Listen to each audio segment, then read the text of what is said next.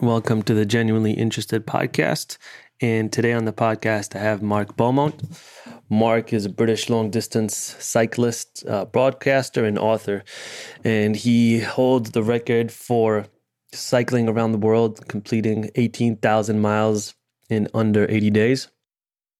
Basically, just cycled around the world, just like so many of us do on a regular basis.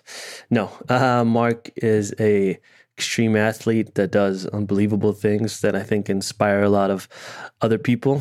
So I watched his documentary, Cycling the Americas, like 8 or 9 years ago. And that was a real eye-opener for me. And I remembered, the documentary and him all these years after. So, he's an inspirational character. And he was super nice to take time out of his Corona lockdown, as many of us are right now in the same situation. And he came on and he talked to us and told us a little bit about his expeditions, what he's up to, past, present, and future. And I had a great time talking to him. Again, there were a few minutes of a few connectivity issues. I don't know if right now all the internet providers are just at their maximum capacity or what the issue is, but perhaps I'm going to have to try to use a different platform. We'll see. But I think the audio at the end is pretty smooth. It's just for me, was a little bit difficult to hear what Mark was saying at a few moments, but I think overall we were pretty good. And again, I had a great time, and I hope you guys enjoy the podcast. If you guys have any, requests, someone you'd like to have me talk to, chat on the podcast with, just feel free to shoot me an email. I'll have the email in the show notes. And without further ado, here's Mark Beaumont. Hey, Mark, how you doing? Yeah, fantastic. Thanks for having me on. Yeah, man. Thanks for coming on the show. I've actually been a fan for a long time. I actually watched you on The Man Who Cycled the Americas, I think like 7 or 8 or 9 years ago, like a long, long time ago. And you were the first. Yes. I did that trip about 10 years ago. So it's amazing just the way media is these days when people catch up with the adventure, with the journey. I've been pedaling and taking on these big expeditions for 15 years, but it's so cool when people come up to me and go, "Hey, I just heard about what you're up to, and I saw your film from like 14 years ago." And that's neat. I've been to like 130 countries now, and people keep getting involved at different stages. Yeah, I mean, it's pretty amazing. I remember I saw it, and you were kind of like, I don't want to say a catalyst because it's not like I've done any big adventures, but I've definitely done small mini adventures. And I think you were one of the first guys where I saw them and I was like, oh, that's pretty cool. All right. And you kind of planted that seed in my head. I mean, were there any people like that for you? Were you watching them growing up and you're like, oh, wow, that's amazing. Like, that's something I want to do? Yeah, and I kind of grew up reading about Victorian explorers, people trying to discover the Northwest Passage and trying to find new routes across the planet for trade. And, I was quite inspired as a kid just by like the proper early Victorian exploration stuff from the 17th to 18th century. But you got to keep in mind that I was a homeschooled kid. Like I wasn't getting out of the farm. Like I was in the Highlands of Scotland. It was myself and my 2 sisters. And so our reference points, our inspirations were pretty limited. It was basically just the books I read. I wasn't out there in the playground talking to people, or, we didn't really watch much television. I wasn't really tuned into competitive sport. I didn't really have normal childhood or inspirations. I was just kind of living on the farm and reading stories about people, exploring the world, which was quite cool. And then, I grew up and kind of did it my own way. Yeah, I mean, Scotland's pretty, at least probably the north part's pretty outdoorsy, right? I'm assuming there's a lot of outdoors activities, mountaineering, climbing, maybe some water activities. Yeah, I mean, the beautiful thing about Scotland, for those that don't know it, is pretty small, so it's pretty accessible. You know, we've got nearly 300 mountains, which are over 3,000 feet. We call them Munros, so they're beautiful mountains to climb. I grew up next to a ski resort. Do you know what? It's probably not dissimilar in terms of terrain and climate than parts of upstate New York, Really? because you've got the beautiful lakes, you've got the rivers, you've got the trees, you've got proper seasons. By that I mean you've got winter sports, you've got summer sports. I grew up riding horses, riding bicycles. I wasn't really playing football or playing hockey or doing like playground sports, like team sports, because I was homeschooled. I was just out there doing adventure sports from the start. Wow, that's awesome.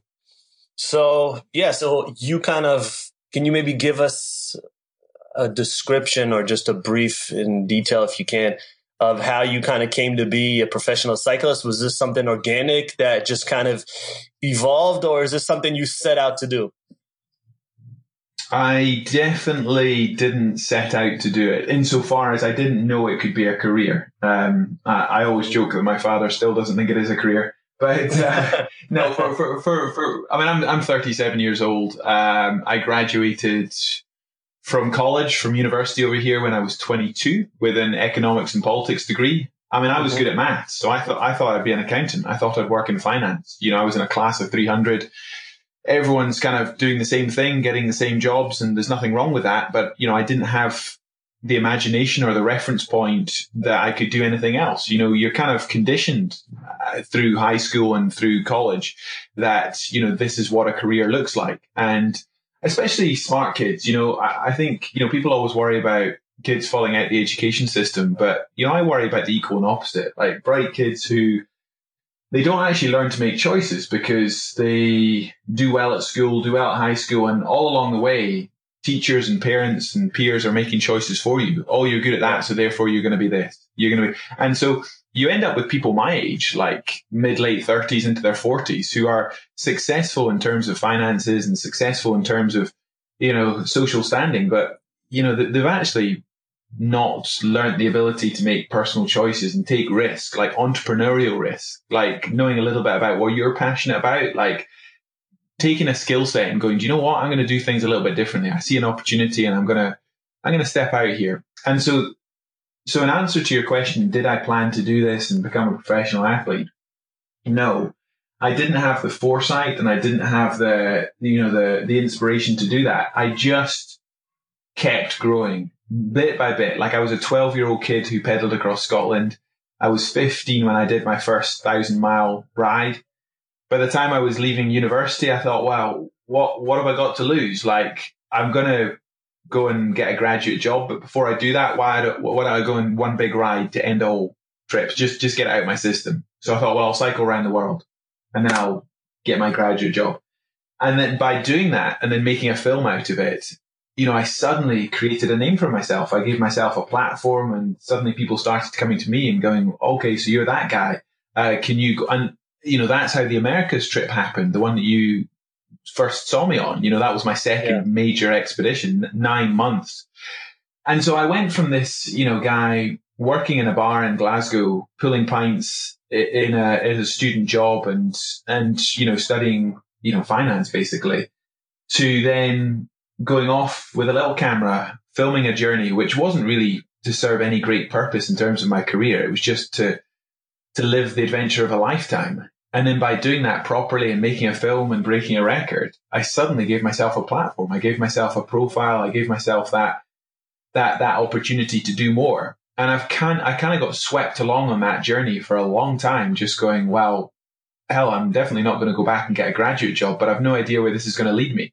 And I probably spent most of my 20s looking over my shoulder going, where do I fit in? Like, how do I transition back into the career I'm meant to have? How do I do the things which are like socially expected of me? And then I got married and my 2 daughters were born. And by the time I was early 30s, I was a lot more comfortable in my own skin. I was starting to think, okay, this is who I am.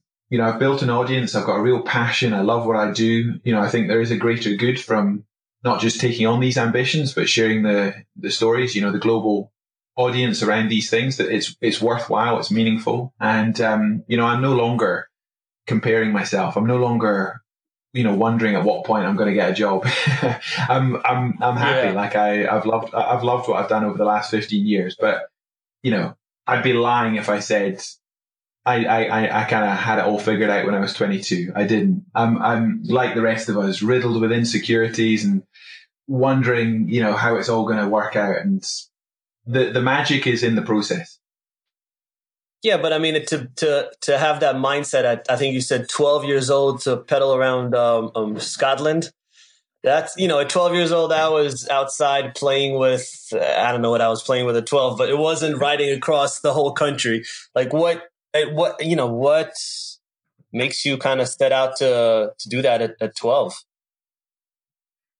I think I didn't have many boundaries growing up. I also didn't have many reference points. So because I wasn't in a playground with people going, you can do this, but you can't do that. Like the playground's an amazing place to learn like social norms, but it's also a very restrictive place in terms of, it's a very political place, the school playground. It's all about, the school playgrounds are ultimately about conforming. You get teased for having the wrong colored shoes or the wrong haircut or the wrong school bag. It doesn't really promote individuality. It's only once you graduate from high school and then head off into the big bad world, you realize that, your individual traits and passions are what set you apart. Whereas a lot of that can get squeezed out of children because they get picked on. You get bullied for being different. So, I guess being homeschooled and, my two friends were my two sisters for the first 12 years of my life. I didn't have anyone telling me I couldn't do stuff. I didn't have normal boundaries. Like every morning there was a farm to run. So we would go out and, we'd milk 60 goats. We'd sort out, about 15 horses. We would collect eggs from 200 chickens and grade them. And, we had a farm to run. And then I probably spent a couple of hours around the kitchen table doing my subjects. And then the rest of the time I was back out on the farm, riding my bike, pitching tents, just living in the wild. So yeah, when I proposed, I actually read in the local newspaper about somebody who had cycled the length of the UK, the length of Britain. And I just thought it was a cool idea. I had no idea how far that was. I had no idea what was involved, but I presented it to my mum and dad and said, can I do this? And my mum jokingly said, look, you've never really cycled off the farm. Why do you try something smaller first? But I mean, I had no idea. I had nobody in my life telling me I couldn't do it. So why not? So, with her support, I got on my bike, and we pedaled across Scotland. And, it wasn't just the ride that I loved, but it was the planning of it. Going door to door, doing fundraising for some charities. And then afterwards, getting my story in the paper, at a time when I was starting to go to high school, I was transitioning from homeschooling. I had a pretty rough ride in the playground. You can imagine, I'm pretty socially inept. I've never socialized before. I'm really struggling to adapt to my new environment. But journeys, adventures, planning these projects was something I was good at and something I was proud of. So it sort of became an identity through my teenage years when I was terrible at rugby and football and all the things that you're meant to be good at. Yeah. Yeah, I think it's so important for parents to not limit their kids. There's a lot of parents that think, oh, no, my kid should go in a certain direction. I don't want him to experiment with these type of things, or I don't want him to maybe follow what he really likes, because I think that this is the path that he should be going on. And they say that, parents know best, and sometimes they definitely do, and sometimes they definitely don't. So it's great to hear when there are parents out there that do encourage their kids to just follow their passion, regardless of if it's something they're interested or not, or regardless of if they think they can make a career out of it, but just for the heck of it, just because that's something the kid wants. Yeah. I mean, I one of the things I'm most proud of in my life so far is the fact that when I graduated from college, the first person that worked for me full time, did so for 12 years, was my mum, Una. I mean, I've now got a 6-year-old and a 3-year-old. I can't imagine the day when they employ me, when I become part of their team. But it's so cool. It's so cool to have had that, parental relationship growing up. Sure, we had good times and bad times and the rest of it. But to have a connection where in your early 20s, as you set up your entrepreneurial career, you can rely on your mum, to work alongside you, to be your teammate. And, lots of other people have joined my teams. My last project had about 40 people working for it. But to have family at the heart of what you do, shows a real trust. And, it's not like my parents were athletes. It's not like they knew anything about broadcasting or adventure. They were farmers. They lived on the farm. But, mum in particular, she didn't say no. She was very guiding. And by the time my two daughters are 17, 18 years old and have some of these ideas of their own, I simply hope that I've had enough shared experiences with them that they've got the toolkit to make their own decisions. Like if they end up being book smart, great. But I would much prefer they learn how to make choices, to back themselves, to spot opportunities, to take calculated risks. So I don't want to be one of these really protective parents that then, telling my kids in their late teens and early 20s not to do stuff. Because by that point, you don't have any influence. You literally don't have a say. The best you can do is have lived your life with them to the point where, they know how to make decisions. They're socially intelligent, and I think that's way more valuable. I'm not undervaluing the schooling system. I did pretty well at school and college and university, but I think what people dismiss as the softer skills, that sort of entrepreneurial risk taking, is way more valuable long term. Certainly in terms of your happiness and sense of worth. Yeah, I think independent thinking is one of the most important tools you can have. And I think also that traveling is one of the best forms of education. I think people that travel and get to engage with other people, other languages, cultures, food, I think that's something that enhances, your ability to not conquer the world, but definitely interact in a better way. And that's probably something that, you figured out along the way as well, right? Because you said you've been to 130 countries. I mean, that's more countries than most people travel to.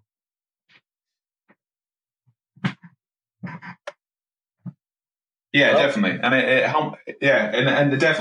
humbles you as well. You, as a younger person, you think you know the world from the pages of a book, but then the more you travel, the more you realize there is to know. But the other really powerful thing about travel is you kind of join up things. Like when you don't travel, you read the news and you divide the world. You see how different it is. You talk about the differences in language and culture and people and places. And the more you travel, the more you appreciate the similarities and the commonality. You don't trust your neighbor if you've never met them. And I think that awareness in business and in life is so powerful because, it goes without saying there's more that connects us than divides us. And if all we ever do is read the news, then we wouldn't leave our front doors, would we? But, we need to, especially at this time, more than ever before, learn to make our own decisions and be worldly wise, but ultimately be trusting.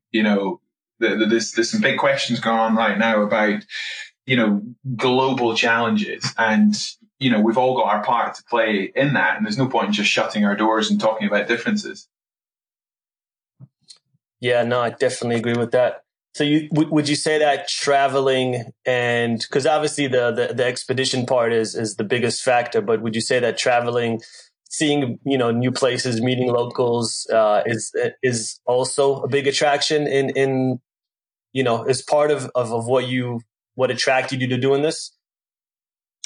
Yeah. So, if you look back over the last 15 years, quite a lot of my expeditions are really connected to, communities and people. So I'd be filming for the BBC and for other platforms. Some of the US channels as well, like CNN, I've done projects for where, meeting people along the way is massively important. But I've also done quite a lot of expeditions which don't have a human element. So like going up through the high Arctic, ocean rowing, mountaineering projects where, I don't meet anyone. And I found out quite a long time ago that my motivation is far better. I'm far more engaged with the journey if every day is different. It can be hard, it can be grueling, it can be, it can be painful, but like all endurance is.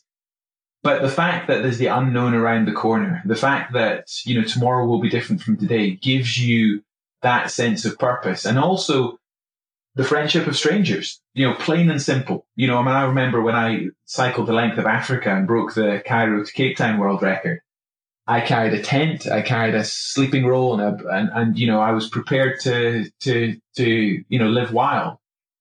I never used it. If you imagine you're riding as far as you can every day through the Sahara Desert, the Ethiopian highlands, down through, the likes of Kenya, Tanzania, Zambia.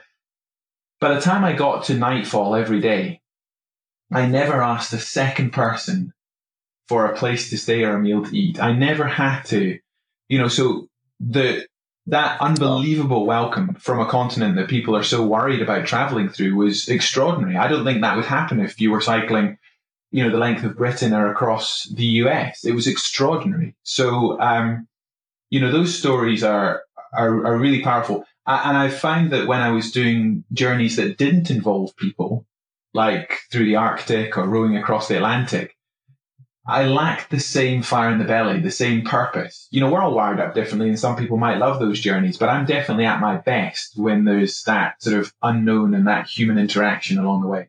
Even though I'm trying to be an athlete, even though I'm about smashing records, the human dimension, is a real fuel to the fire. Yeah. So how do you, when you're on those long stretches, like maybe, when you go through Russia or like you said, rowing or even Canada, where it's kind of, I'm sure sometimes you can go on for maybe hours or days without seeing an animal or a human, what do you kind of do to combat that loneliness, especially in your head? Is there some sort of meditation? Is there a zone that you get into? How do you combat that? I mean, it's probably the question I'm asked most often, because people can't understand the amounts of time I spend doing sport. I still hold the circumnavigation world record, how fast you can cycle around the world. That's an 18,000 mile race. So if you add it up, I spent 1,200 hours time traveling. I was riding 16 hours every single day for 2.5 months. So, most people just get freaked out by the thought of doing that once, let alone, 78 times in a row. And all I can say in answer to that is, I've built up, like anyone who's been really driven, really passionate about what they're good at for 25 years, they should also be at a place where you can't quite fathom what they do.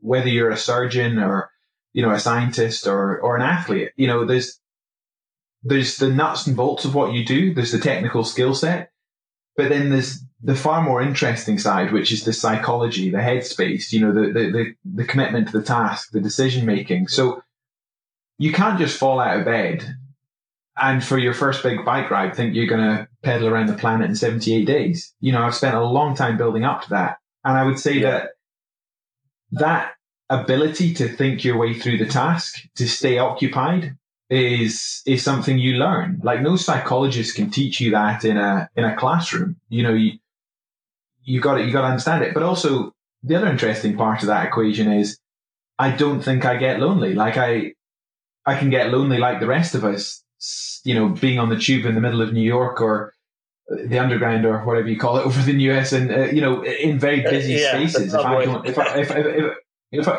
subway, sorry, they call it the tube over here.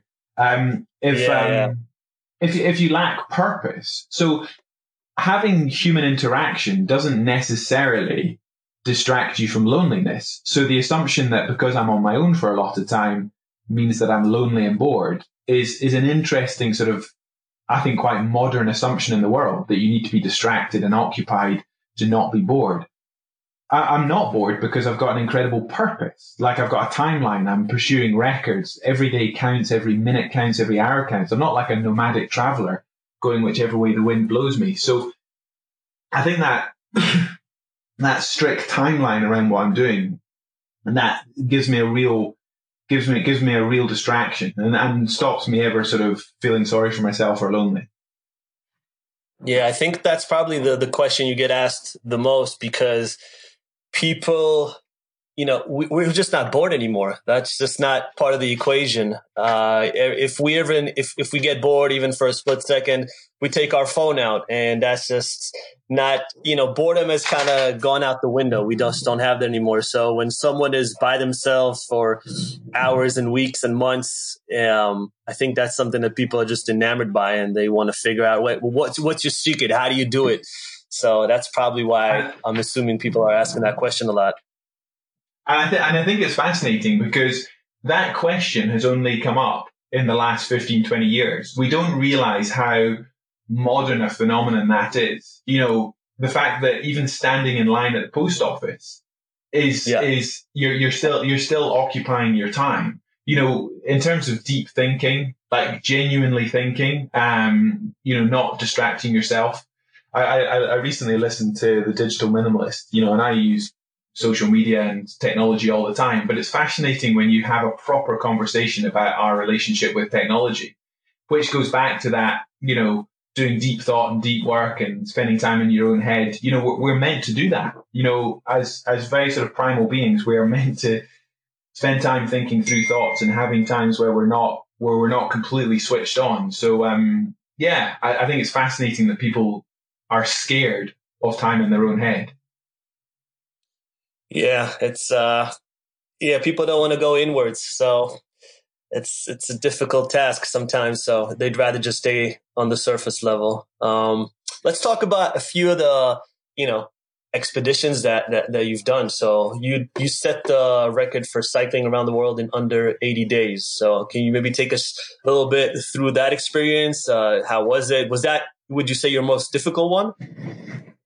As an athlete, yes, 100%. So I've cycled around the world twice, and that's an 18,000 mile race. Both times I started and finished in Paris at the Arc de Triomphe, pretty iconic place to start and finish a bike race. And I went east, just like the sailing boats. The sailing boats, I grew up watching Ellen MacArthur smash the round the world sailing record. And I've long felt that the around the world cycling record should be the same. It should be the most coveted, the most professional record in endurance cycling. It's the world. But it's come a long way in the last 15 years. When I first looked at it, the record was 276 days. It's now 78. So, it's pretty remarkable what's happened in the last decade. I'd say I've had 2 cracks at that record. And the most recent one, averaging 240 miles a day for 2.5 months. As an athlete, it's the hardest thing I've ever done. It's just brutal. That level of sleep deprivation. I mean, you're sleeping from 10:30 at night till 3:30 in the morning, back on the bike at 4 a.m. and then riding through till 9:30, 10 o'clock every night. So just try that once. And then after 5 hours sleep, do it again. It's truly brutal. But I mean, it was a very well laid plan. I had a phenomenal logistics performance media team. It was a very expensive project, and we executed it exactly. I mean, we smashed the world record by 37%, but we broke our target by 1.44%. So we came home within the tiniest margin of what we planned to do. And the power of the plan and that sort of psychological arc is at the heart of that success. So, it looks like one guy on his bike, but that was an incredible team project. No, definitely. I think a lot of times people don't understand the logistics and the crew that people usually have for these type of expeditions. There's just so many logistics that are involved. So, it's almost impossible to just do it completely by yourself. Yeah. Yeah, no, for sure. I mean, some of the earlier trips were incredibly simple. Just 2 or 3 people back here in Scotland pulling logistics for me while I did the ride. But, as things have scaled, especially on the broadcast production side, it gets a lot more complicated. And, there's no wrong way to do a bike ride. If you want to just get out there on your own and, ride across a country or a continent, you can do that. But if you want to take an audience with you, or you want to break a record, it scales up pretty quickly in complexity. So when you did when you cycled the Americas from Alaska all the way to Ushuaia in Argentina, you climbed Denali in Alaska and then Aconcagua in Argentina, which is, I believe, the highest mountain outside of the Himalayas. How would you compare mountaineering to other extreme sports? I mean, those are two absolutely beautiful mountains. I mean, I would say that the transition from endurance cycling to then climbing to 7,000 meters is pretty hard. Physically, when you're on the bike, it's very low impact. To then put a heavy rucksack on, a heavy backpack, and to climb to altitude is brutal, absolutely brutal. But the Americas, if you take the Americas from top to toe, you've got the Cordillera, the Rockies and the Andes, and you've got this amazing spine. It's all about the mountains. So that journey was all about this beautiful route, crowning it with its highest peaks. Denali in the north in Alaska is definitely the hardest mountain technically out of the two. I was actually back in Chile a couple of months ago, climbing Chile's highest mountain. It's called Ojos del Salado. And it's only a little bit shorter than Aconcagua, so it's 6,893 meters. And you'll have to do the translation in the show notes because I'm all metric over here. But it's a high mountain anyway. So that's also the world's highest volcano. And the idea was to climb to the top with bikes and then to do the world's longest free ride. So basically to descend from nearly 7,000 meters all the way to the Pacific through the Atacama Desert. And that, rather than just going out there to climb a mountain, which is, beautiful and interesting, but to combine it with my other passion, i.e. cycling, is always the way I try and do things. Like if I'm climbing a mountain, it's not typically just happening on its own. It's part of a wider journey. So whether it's, as I say, combining that with a ride through the desert all the way to the Pacific, or the Americas ride, which was about linking up those two great climbs.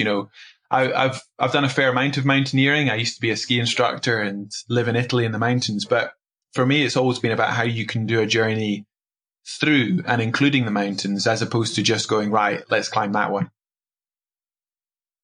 Yeah. Italy right now is probably not the best place to be a ski instructor, so it's good that you're not there anymore. No, I've got a lot of friends over there still, and they've really faced an incredible lockdown, a huge challenge. So my thought and love goes to all my friends back over there. Yeah, we actually just kind of narrowly escaped that. I went snowboarding in Japan in late January, and then we were in Italy in about I think we came home like mid-February, and then everything just went haywire around like end of February. So I think we missed that window for about maybe a week or 10 days. So we were pretty lucky actually. Yeah.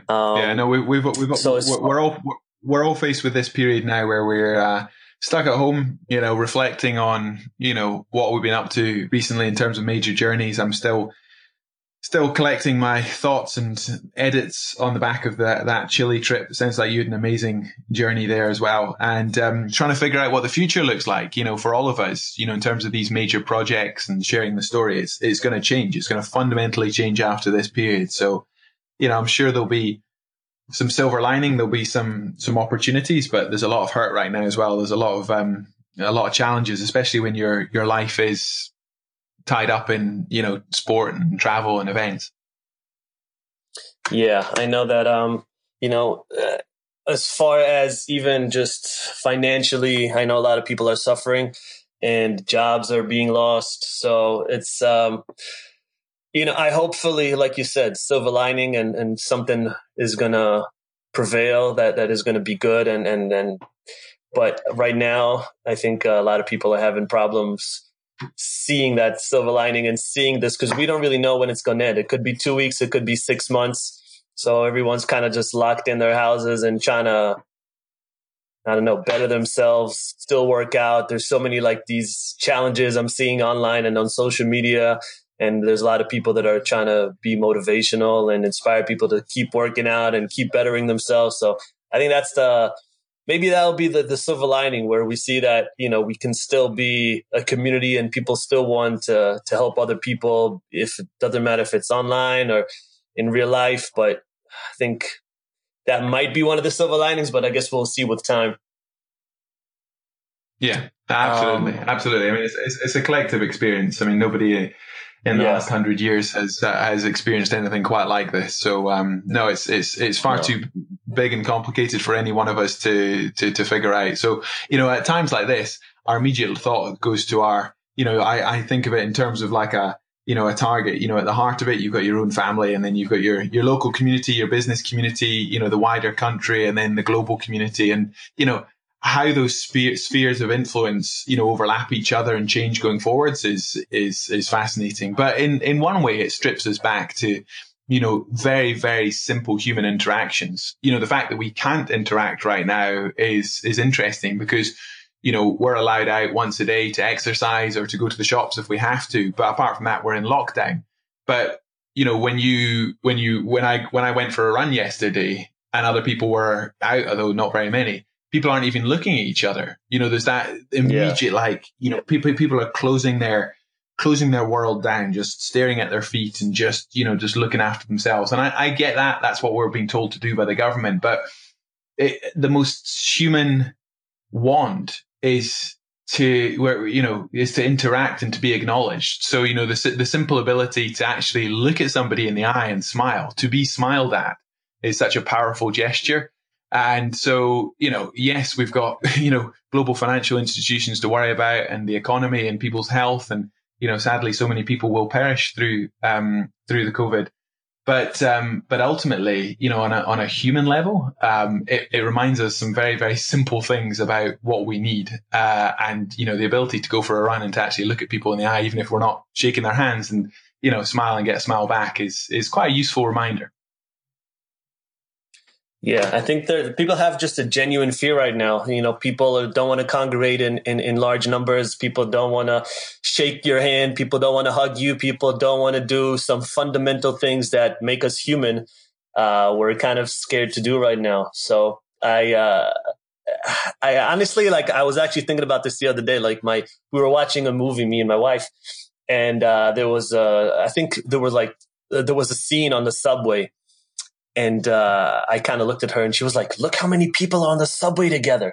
And this was a movie from years back, but it's just, she had this just initial, visceral reaction to seeing people congregate together. Yeah. And I'm a little fearful that that's something that's going to take some time for people to get over.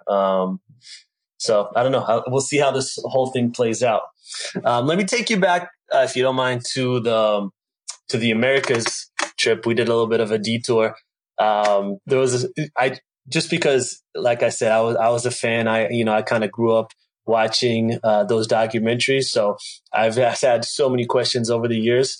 I think one of the questions I had, excuse me, was, and this is something that I go through when I go hiking, but when you were in Canada, I think you had a lot of bear encounters.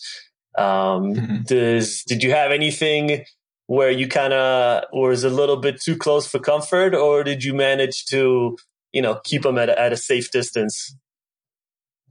On that America's trip, I was always cautious, especially on the Alcan Highway down through the Yukon and British Columbia, where there's a lot of bears. I was always super careful to hang my food and toothpaste and anything that smelled up the trees, and to have my bear bangers and my my bear spray handy.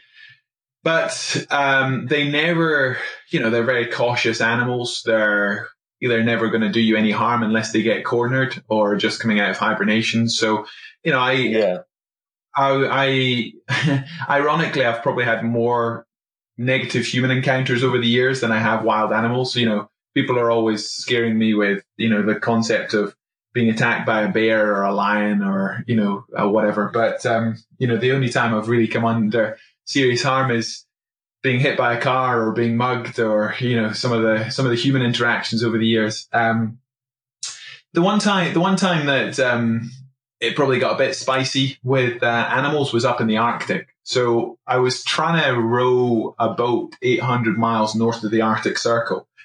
And the animals up there haven't seen humans before. And so they don't have the same habit of running away. And polar bears are definitely more aggressive than grizzlies. So, they will just come straight at you and see you as dinner. There's a great photograph, well, it's funny now, of me inside a tent with a bear right outside. And, I'm about to get this thing coming through the fabric of my tent. Luckily, my teammate, who was, a little way off, saw this happening and fired the 12 bore, fired the shotgun, over the head of the bear and over the tent to scare it off. But it's a telling photograph where, if my teammate hadn't been astute and noticed that I could have easily had a polar bear coming through the sidewall of my tent.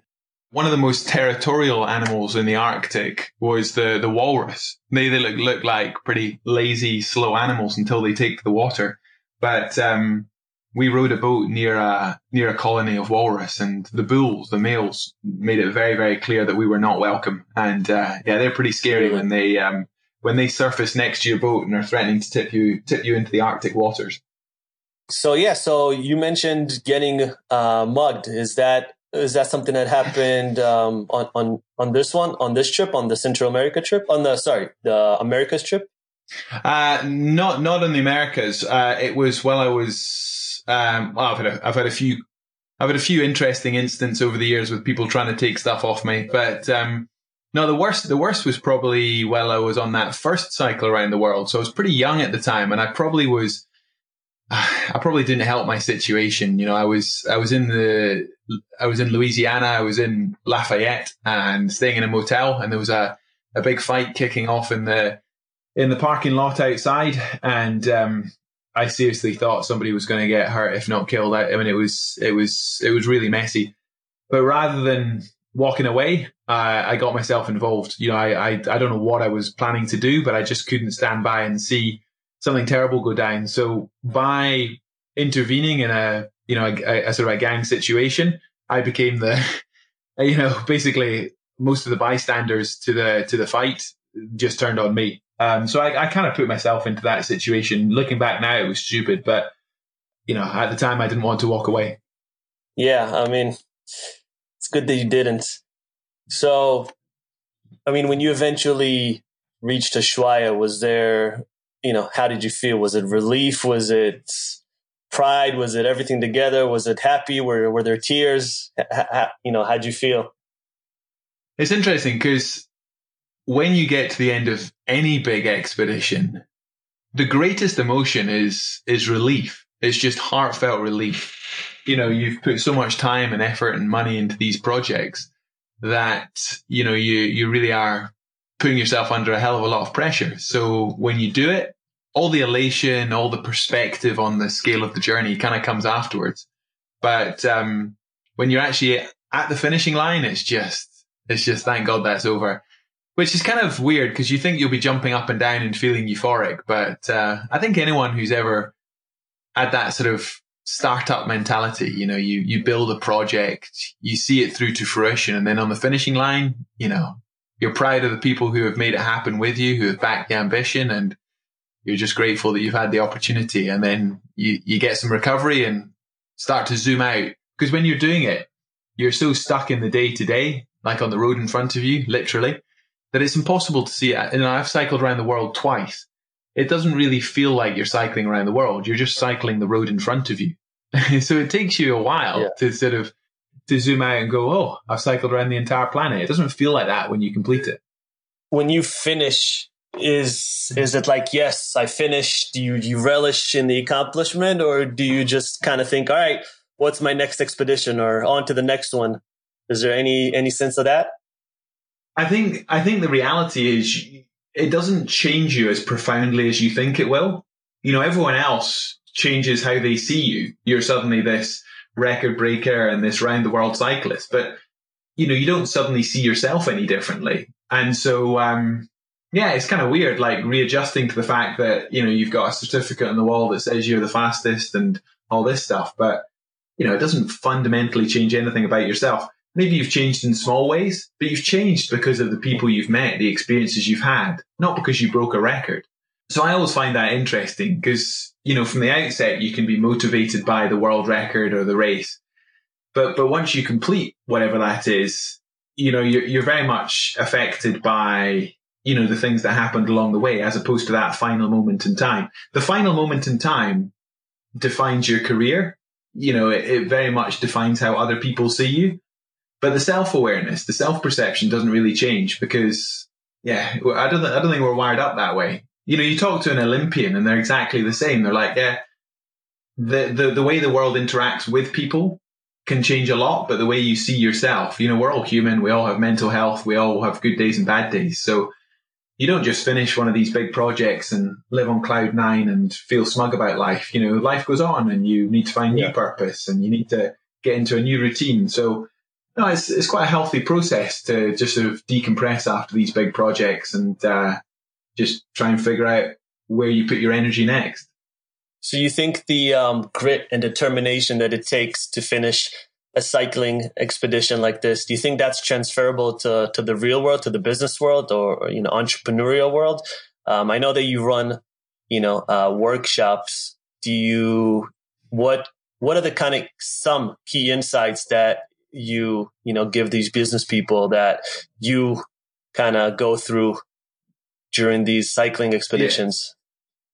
Yeah, I mean they're definitely transferable. When I'm working with businesses, it's normally the ability to actually spot and commit to opportunities. So real bottom up planning, rather than just trying to beat your targets last year or beat your competition, really address the art of the possible. With all the inputs that you've got, with the human resource, with the finance, with the timelines that you're working to, like what should be possible? And then committing to that plan, as opposed to just saying, well, if we do better than we did last year, that's okay. So you end up doing pretty remarkable things if you've got the conviction of really sort of stripping back what should be possible. And that's what I've done for the last 15 years in expeditions.